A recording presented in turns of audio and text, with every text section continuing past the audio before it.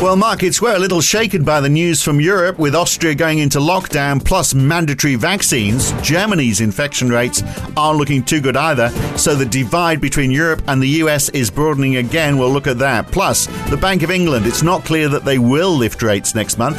Is the governor trying to backtrack on that? Whilst the US might well be tapering faster, you'd assume, so they can lift rates sooner. Speaking of which, just how much will the RBNZ lift rates this week? Maybe as much as 0.5%, which seems rather a lot, doesn't it? It's Monday, the 22nd of November, 2021. It's the morning call from NAB. Good morning. Well, the US dollar was on the rise at the end of last week, adding 0.5% on the DXY index, close to 1% up across the week. The Aussie dollar lost 0.6% on Friday, 1.3% down over the week at 72.3 US cents, the lowest it's really been since late September. The euro also down 1.3% over the week, 0.7% down on Friday. The pound doing a little better, down just 0.3% on Friday, but actually up slightly over the week. And bond yields continue to fall in the US and Europe. 10-year treasuries down 4 basis points on Friday to 1.55%. But you can't really call it a long downward trend, just 3 sessions with the yields falling. Bigger falls in Europe, though, down 7 basis points in Germany and France. 10-year bunds now at minus 0.34%. For a while, back in early November, we were just 7 basis points off bunds returning to positive yields, but we're a long way off that now. The stock market, well, it's been a bit of a yo-yo lately, hasn't it? Down for the Dow and the S&P on Friday, but a 0.4% rise in the Nasdaq. Shares down across Europe as well. The Euro Stoxx 50 lost 0.6% on Friday, and big falls in oil as well. 2.9% down for Brent at the end of the week. Also a 3.1% drop on the day for WTI, both well below $80 now.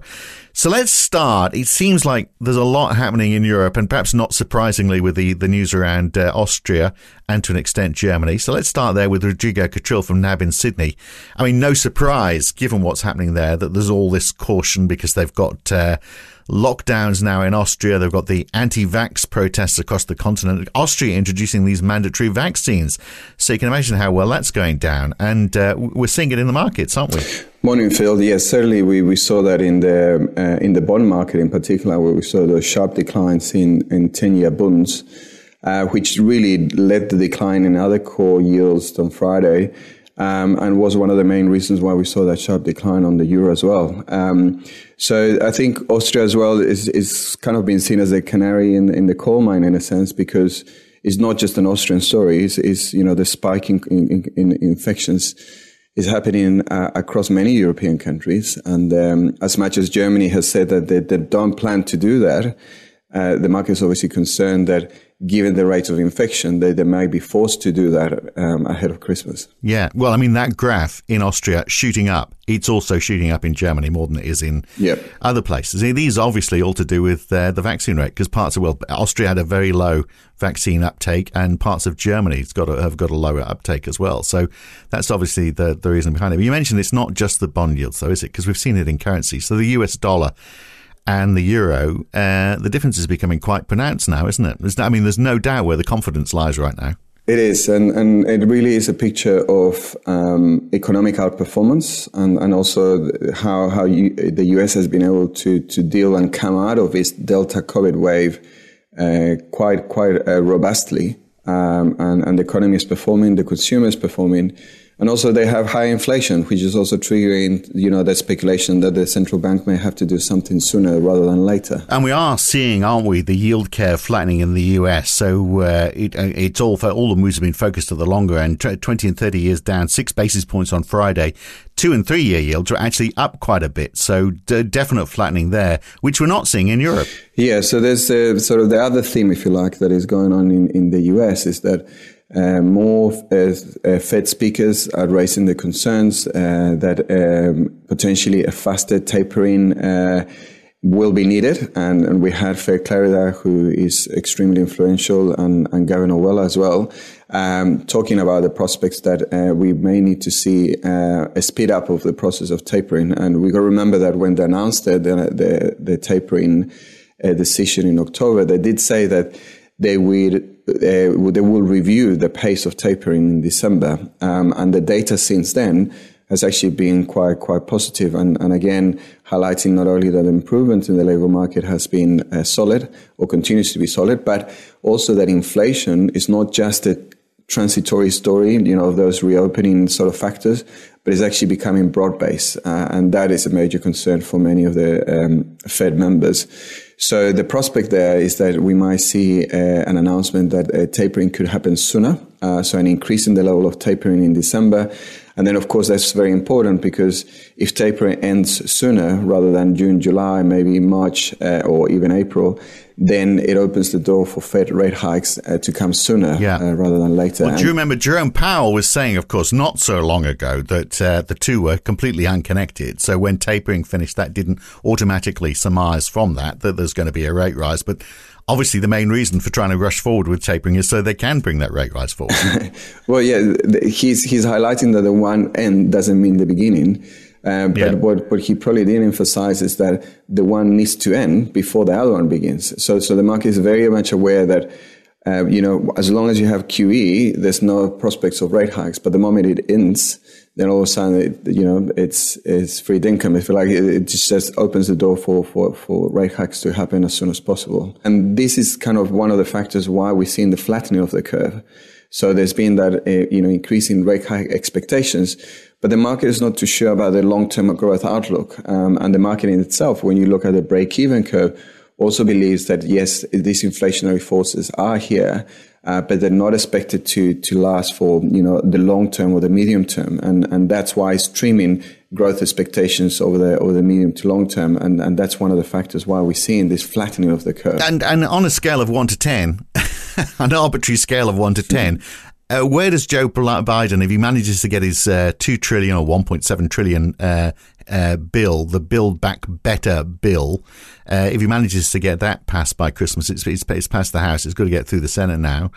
We know it's going to help his approval ratings, but how much is it going to, for example, influence, if there's all this extra money being pumped in, how much does it influence bonds and how much does it influence the Fed? Well, it's an interesting thing because from an economics perspective, we've got to remember that much of this funding of these projects have come or will come from, savings that have been done on other expenses and, change in taxes. And when you look at the net effect over sort of the under the 10-year period, so around 8 years, is meant to be budget neutral. So from a fiscal multiplier or from fiscal stimulus effects, it's not going to add much more to the growth prospects of the US economy.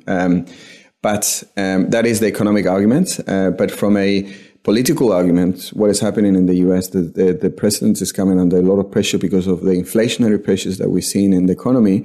And because, there's a perception that he hasn't done enough about it.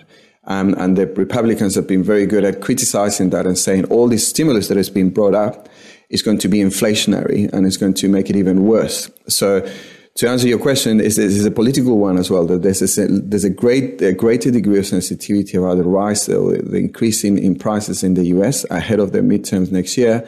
And it's going to be tricky because passing all these bills that President Biden promised that he would do is a political win, but the inflationary pressures are a concern, and the opposition is blaming. But if you say, it is all politics, if you say none of it's really new money, then you're not expanding the money supply. It's not government expanding its spending per se. So why would it be inflationary? But you can see politics may force the pressure for moves faster if it's seen the other way. But anyway, meanwhile, let's look at what's happening in the UK, because Andrew Bailey had something interesting to say in the Sunday Times. Yeah. He's never actually been there saying that they are going to raise the rates in December. And he's sort of taking a pretty balanced view, isn't he? He said, he's actually pointing out that the inflation problem is on the supply side. Monetary policy is not going to fix that. The only issue counter to that, if wage bargaining pushes and you start to see second round effects, then they're going to have to do something about it. So he's trying to argue both sides, isn't he? He is. He's trying to argue both sides. He also was dismissive of the criticism being the unreliable boyfriend.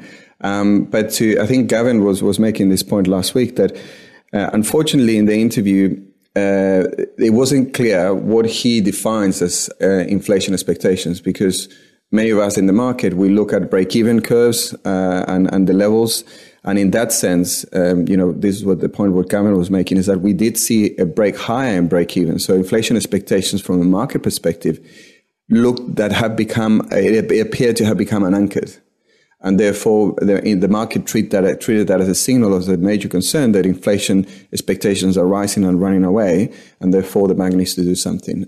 So he reiterated the point that, as long as inflation expectations don't start rising and become sort of unmanageable, then he can afford to be patient. But it's unclear as to what measure he's using, because in many ways that is already happening. So we remain none the wiser in that sense. But as you say, the one thing is that he didn't hint or provide any hint that a December hike is coming.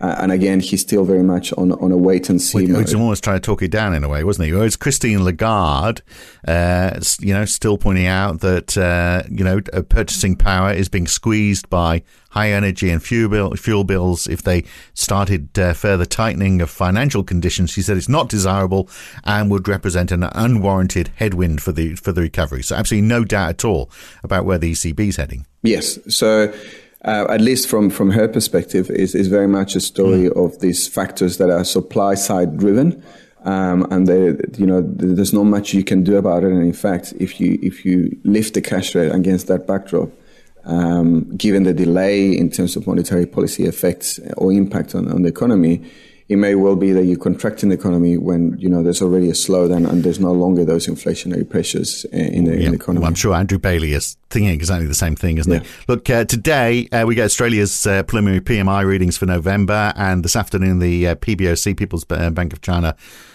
is announcing its loan prime rates, which aren't expected to change, and we get US existing home sales tonight as well.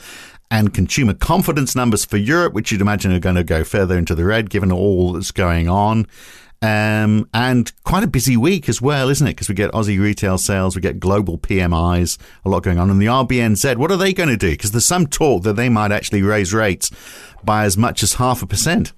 Yeah. So that's in terms of the central bank sort of move, the RBNZ is a big focus this week. The market is sort of comfortable with the idea that there's a rate hike coming, but there's potentially two, or rather not just a 25 basis point, but a 50 basis point rate hike. And indeed, the market is sort of pricing a little bit more than a 50% chance that we will see that 50 basis point rate hike. So because of this sort of divergence, if you like, there's the potential for a big reaction one way or another. Our sense, or our BNZ colleagues believe that the RBNZ will continue with its idea of further rate hikes coming, but at a pace of 0.25% as and when we go along. So they don't expect a 0.5% hike this week. So it will be important, but ultimately the message there will be that this is not the end of it, and more of the same should be expected. And therefore those pricing expectations should remain priced over the course of the curve for the next 12 months. Well, we've got a busy week ahead, haven't we? It's a short one as well because of Thanksgiving in the United States. Joe Biden has actually pardoned 2 turkeys this year. So if there's a turkey shortage in the United States, blame him. But we'll leave it all for now. Good to talk, Rodrigo. Catch you again next time. Thanks, Phil. Cheers. And there we are, kicking off another week on The Morning Call. I'm Phil Dobbie for NAB. Back again tomorrow morning. I'll see you then. Thanks for listening.